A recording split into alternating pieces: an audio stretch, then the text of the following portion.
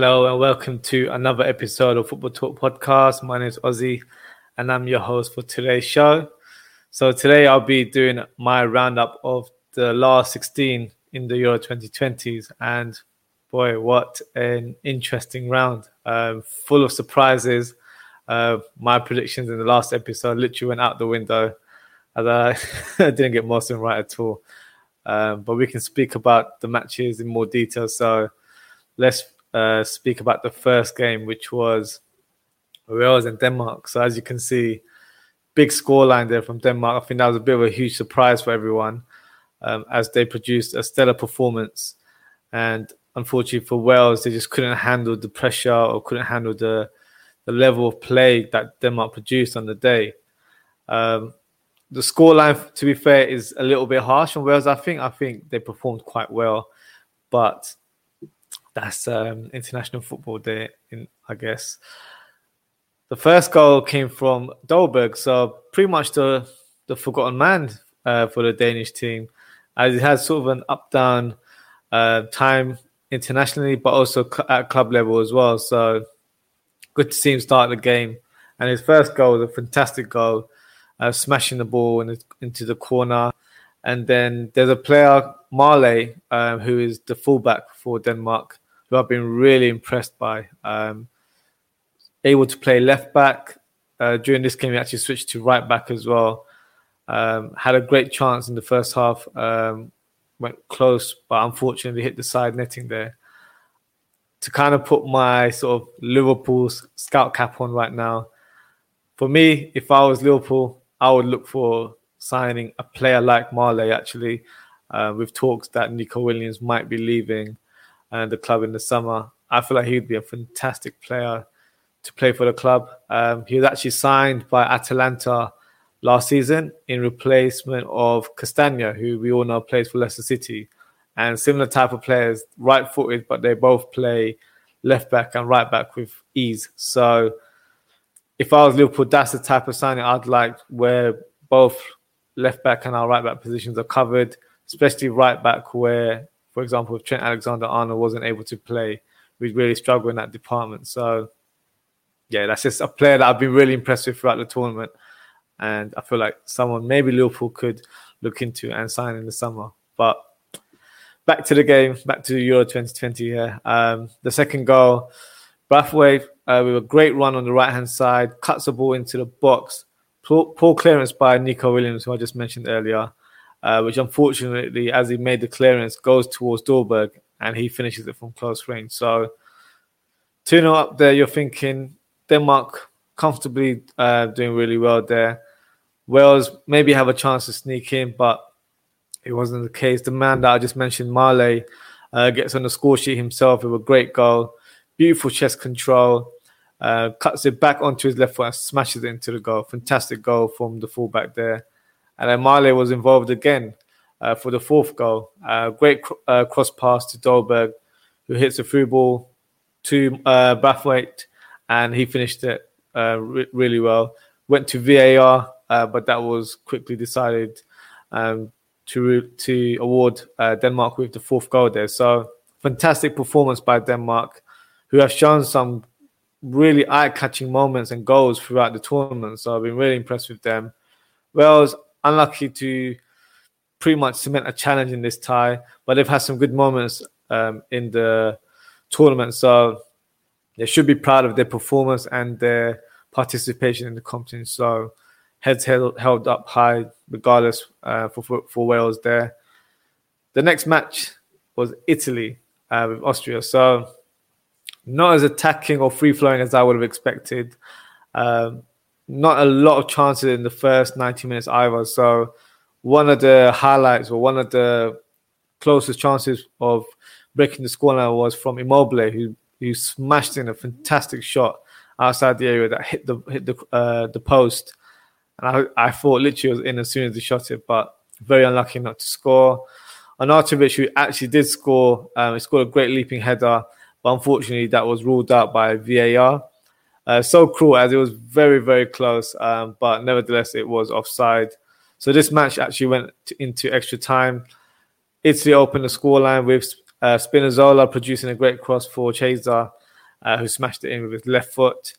And Pessina clinches the second goal for Italy with a left foot strike. So at this stage, you're thinking pretty much comfortable there for Italy to proceed and kind of see out the game. But Austria grabbed the consolation goal, and it definitely made the last 5 to 6 minutes nerve-wracking for the Italian fans there. But nevertheless, they were managed to clinch the win and progress into the quarterfinals. So Italy, to be fair, have been the standout performers overall in this tournament. So not a surprise that they've gone through. Been really impressed with how they performed. So let's see how their quarterfinals go into, which we'll speak about later on in the episode. So the next match for me, which was a very big surprise, was Netherlands losing to Czech Republic 2-0. So surprise for me because I've been really impressed with Netherlands. I know the first game that they started, they looked a bit shaky defensively, but that's because De Ligt wasn't in the side. And as soon as he returned, he pretty much made the defense a bit more of a stable force and kind of helped the team in terms of managing the pressure and blocking any chances from any attacks from the opposition. So for me, I was quite impressed with their performance. This one was, for me, it was just quite unlucky for a number of reasons. So as I mentioned earlier, I had a LFC scout cap on. I've got it on for this match as well, as I was looking forward to watching Donjan Malen, who plays for PSV, play for Netherlands in this game, who started for the first time in the tournament. And he's a player that's heavily linked to Liverpool and also Borussia Dortmund, who are looking for a potential replacement for Jadon Sancho. So a player that I've been following for a number of years, but really intrigued to see how he performed at the international level.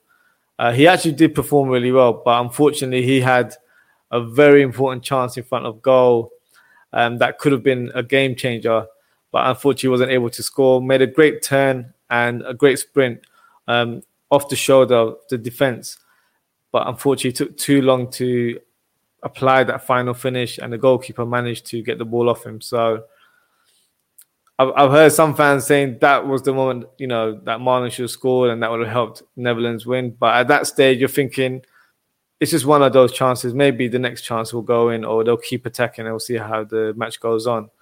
But the turning point was actually De Ligt getting a red card. So a poor decision making from the defender there that proved quite costly for Netherlands, as they reduced their chance of progressing into the competition.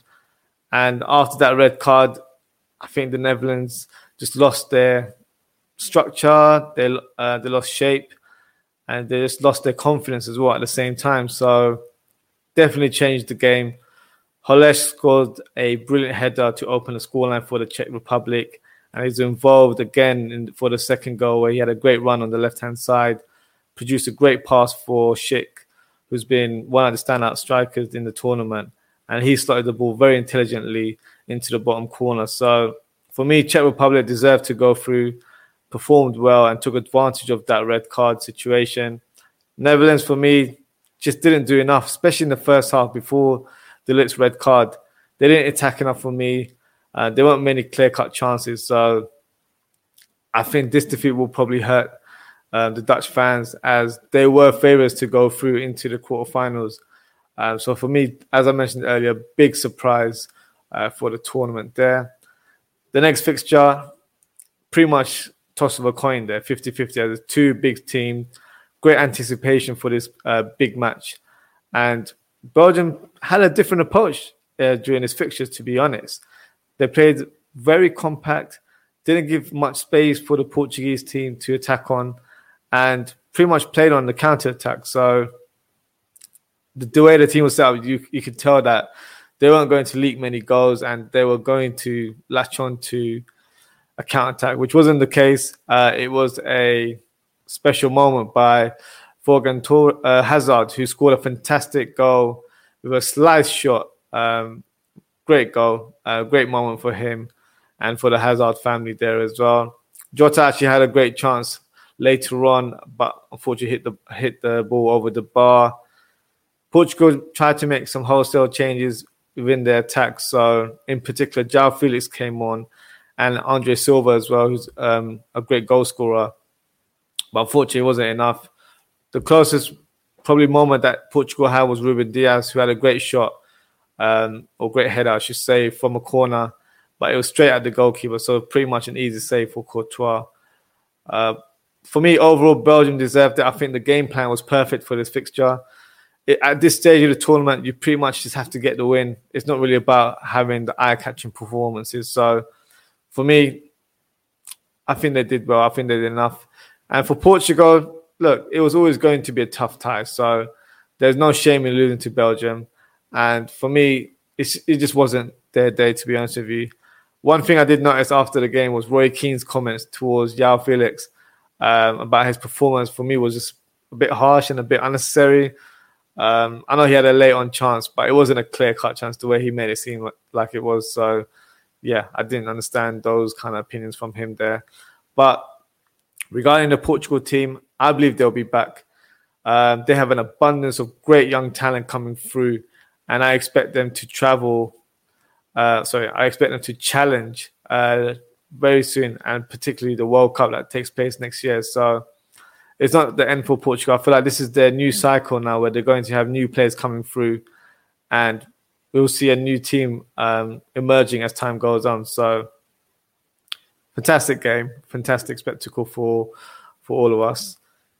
And speaking of spectacle games, was this game. This day was just a great day for all football fans. It was just immense, full of goals, full of excitement. Simply, we were just spoiled as football fans there. So it was great to see.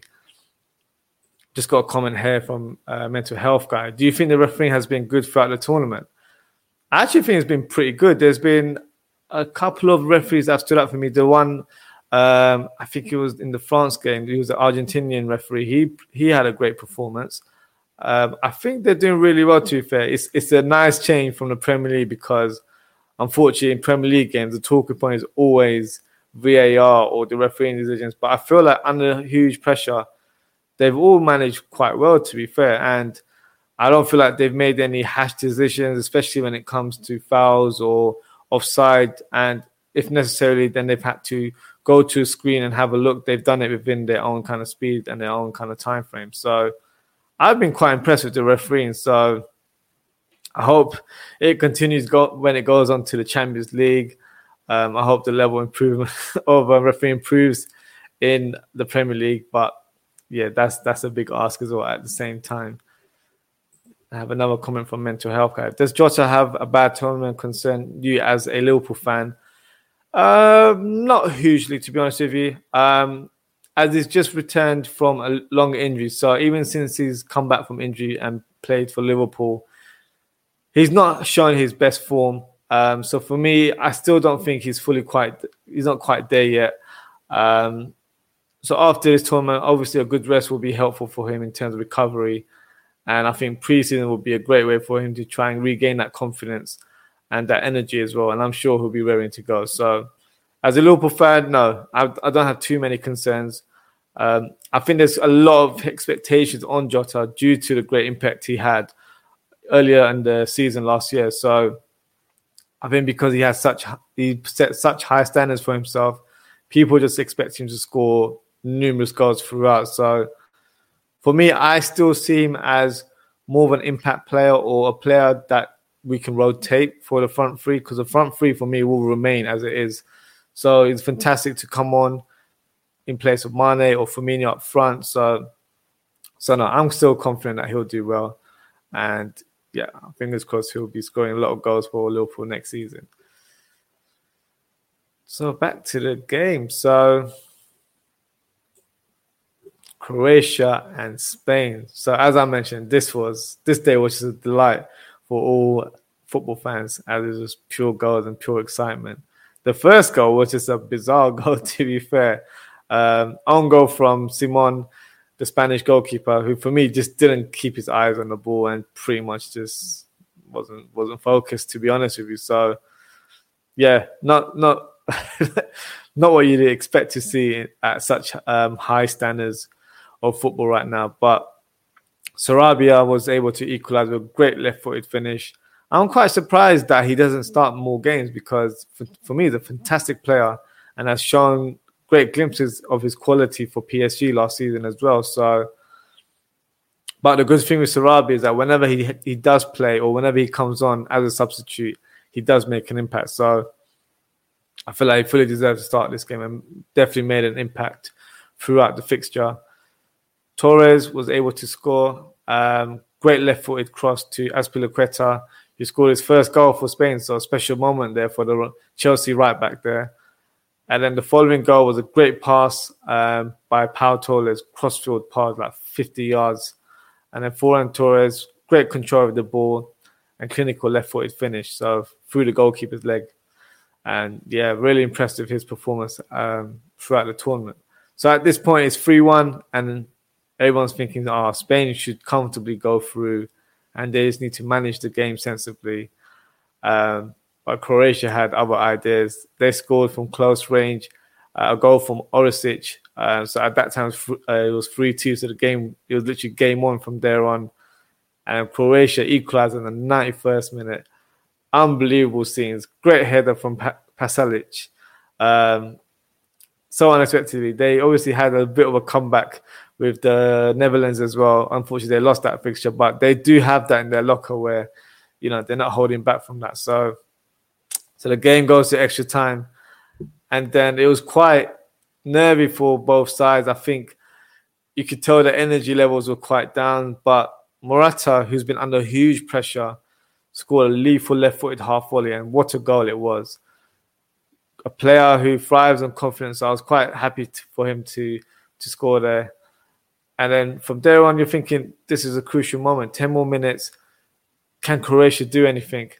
And unfortunately, it wasn't the case. Olmo, with a great cross from a deep position into the box to Oyarzabal, who scored it from point-blank range. And yeah, so the game ended 5-3. What a game. Fantastic game. And credit to both teams. This is why we love football. To watch games like this, it literally had everything. So, me personally, happy for Morata. You can tell he's a confidence player. So, when he's on form, he can produce special moments like he did in this match. So, great for him, great for his confidence. And let's see how he performs in the next fixture. And to be honest, after this match, I was thinking, it couldn't get any better. But the next game, to be fair, was just as entertaining, if not maybe more, for the neutral fans there. France and Switzerland. So the game starts off in favour of Switzerland, who produced a great great cross from Zuba, and a fantastic header by Seferovic, who's been really vocal in terms of how the team has performed, and he's literally been their main guy when it comes to getting the goals. The player I just mentioned, Zuba, was causing all sorts of havoc on the left-hand side. And unfortunately, Pavard fouled him in the box, which led to a penalty. So Ricardo Rodriguez, left back from AC Milan, steps up and takes the penalty. For me, not executed really well. And Lloris makes the save quite comfortably. Me personally, I'm quite surprised that Shaqiri didn't step up and take the penalty, as he's such a great technician. And I feel like he would have had more confidence, more guile in terms of scoring that penalty under that huge pressure. So at that stage, you're thinking, 1-0, it's not a safe scoreline. 2-0 gap would have been great comfort for the Switzerland team. And things can change. And at that stage, there was a turning point when Mbappe passes the ball through to Benzema. The ball wasn't actually a great ball. It was behind Benzema, and he was able to control it fantastically in front of him and produce a great finish with the outside of his foot. Great goal. Equalizer for France there. And then pretty much a minute or two later, Benzema scores another goal from close range, simple header into the back of the net. So that's 2-1 in quick succession. And then Paul Pogba produces an unbelievable strike from the outside of the box. The French team really turned it on from there. So you're thinking, this game's wrapped up. Pogba just scored one of the goals of the tournament right now. Confidence is high. Nothing can stop this French team at that stage. But Like Croatia, who were neck and neck in the previous fixture, Switzerland had other plans as well. So, and Babu, a right back who plays for Wolfsburg, very impressive with him in terms of how he performed. Produced a fantastic whipped cross with great pace from the right hand side, and Seferovic scoring a bullet header, fantastic goal, free. And then you had Pogba, unfortunately loses possession, and then Xhaka with a great through ball, which was a great pass, by the way.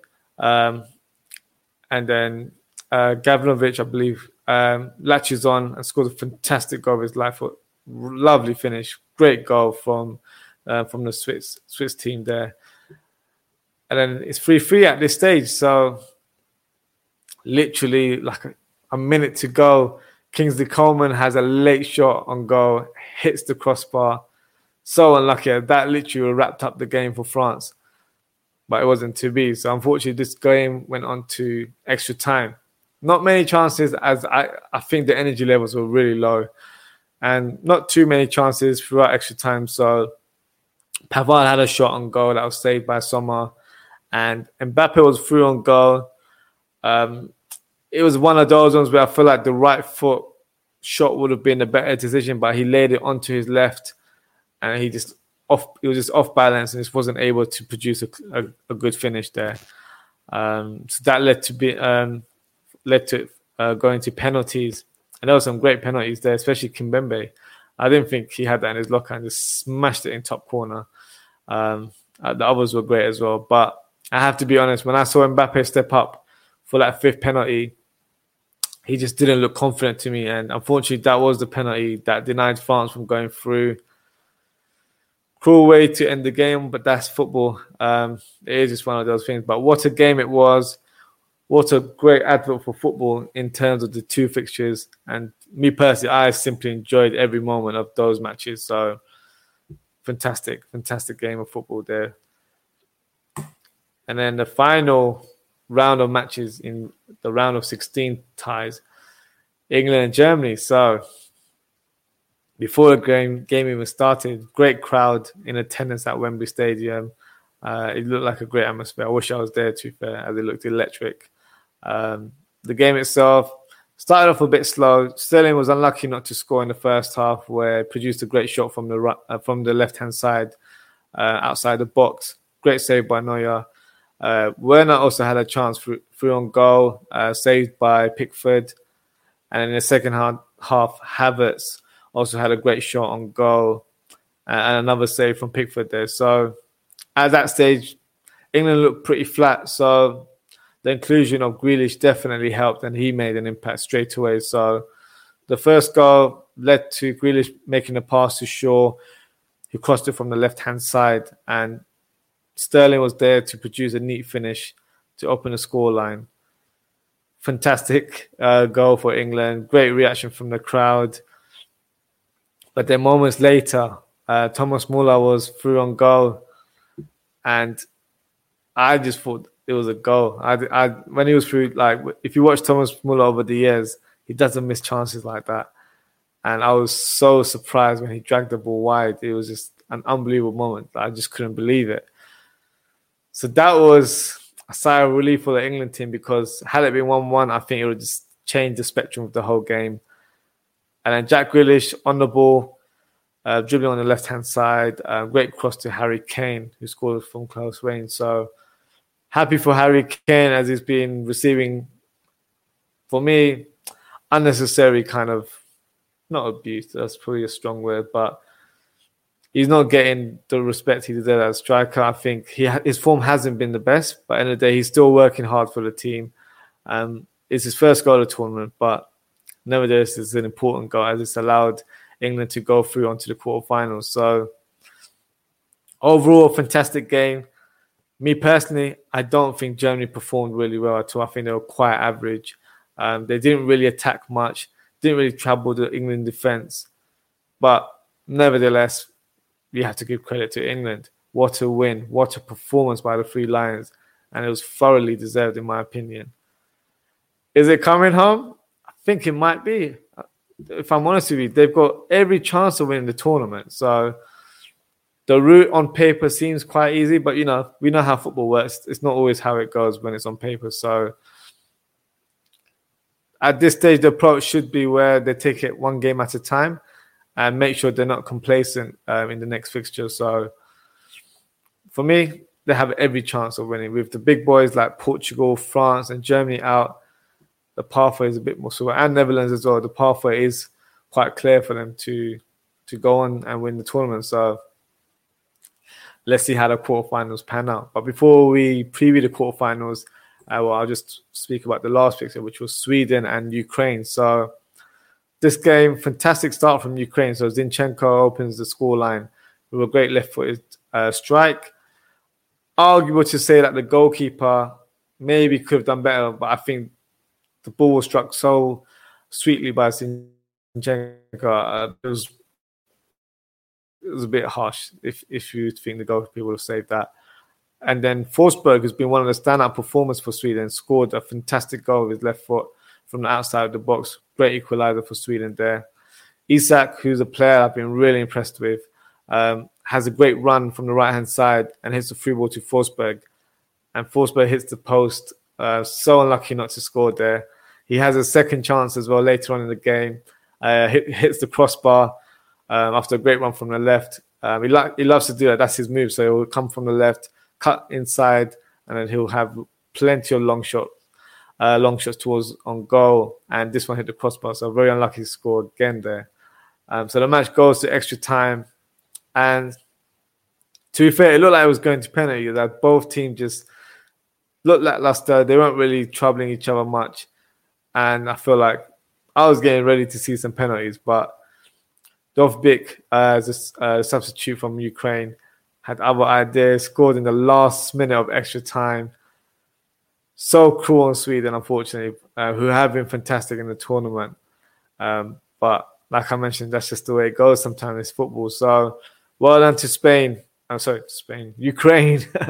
They always seem to find the goal at the right time. And this match was proof there as well. So fantastic performance for them. They've got an underdog mentality where they're playing without any fear and without any pressure. So sometimes it's good to see the underdogs performing well. So great game and a great round of 16 matches.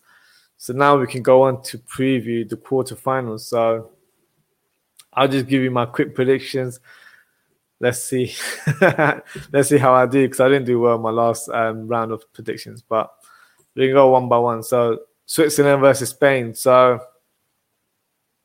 I'm hoping there's a lot of goals in this game, as their last fixtures had a number of goals. So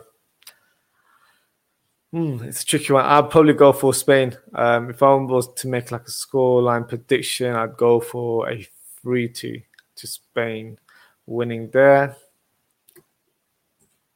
And then you've got Belgium and Italy, the big match there. Really looking forward to this tie, actually. I think Italy will just nick it. I think it might be like a 1-0 to Italy.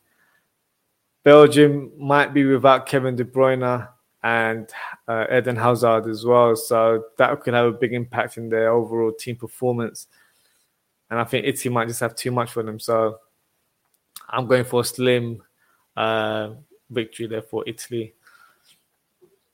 And then the next fixture, Czech Republic and Denmark. So Czech Republic surprised everyone with their win against the Netherlands. Denmark beating Wales emphatically 4-0. So I'm going for Denmark here. I think they've got more going on. I think their confidence is quite high. And they've been scoring so many goals. It's not the first time they've scored 4 goals in a game. I think they've done it a couple of times in the tournament. So I'm going for Denmark win there. And then Ukraine and England. So Ukraine are a tricky team. This won't be a walk in the park. It will be a tricky one for England. I think England will win 2-1. That's my scoreline prediction there. I mentioned earlier it might be coming home, so I can't go back on my words there. But yeah, I can see England winning this one. But yeah, so that wraps us up for today. So thank you for tuning in, guys. If you enjoyed the content, please don't forget to like and subscribe to our channel. I will be doing another live episode, not so long, to be fair, next Monday, 5th of July at 10 p.m, where I will be reviewing the quarterfinal matches that we've just spoken about, and then giving you my preview of the semi-final fixtures as well. So some exciting encounters there. Just got a comment here from Mental Health Guy. Is Southgate a better manager than he gets credit for? That's a very interesting question, because I've gone on record and said I'm not impressed with him as a manager. I think he has a very cautious approach to games, but international football is a different ball game. Maybe his style of play suits this type of matches and level of football. I'd probably say he's probably a better manager than he gets credit for, because at this stage, he's done everything right. England haven't conceded a goal. They haven't scored a lot of goals either, but at the same time, if you're not conceding and you're getting the wins here, you're doing well to progress. And it's a knockout tournament, so you can't ask for more than that. So yeah, I think he's probably a better manager than he gets credit for. But I think because he has such an abundance of talent on the bench and in the squad that he hasn't utilized as much as probably the fans would like to see. So I'll go and mention players like Jadon Sancho, who hasn't played a minute, I don't believe.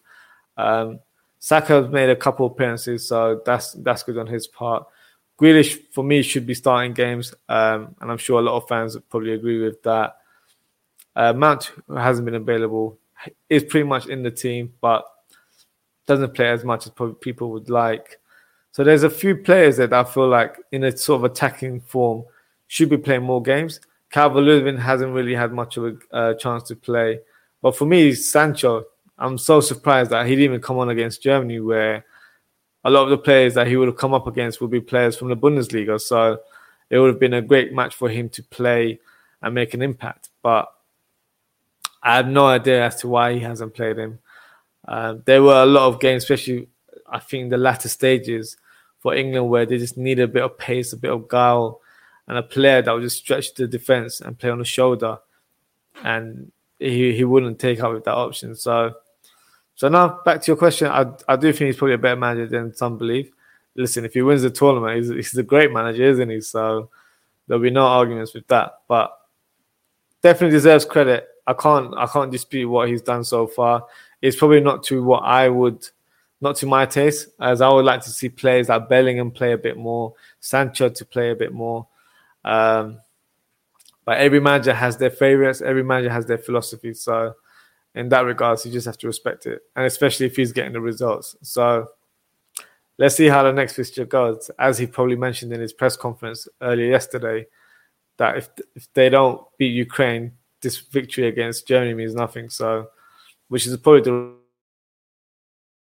right approach, to aim at a time and then just see how it goes. So, yeah, interesting end to the round there. So, looking forward to a quarterfinal, and I'm sure everyone else is as well. But yep, so that wraps us up for today. Thank you for listening, everyone, and so I'll see you guys on Monday. Take care.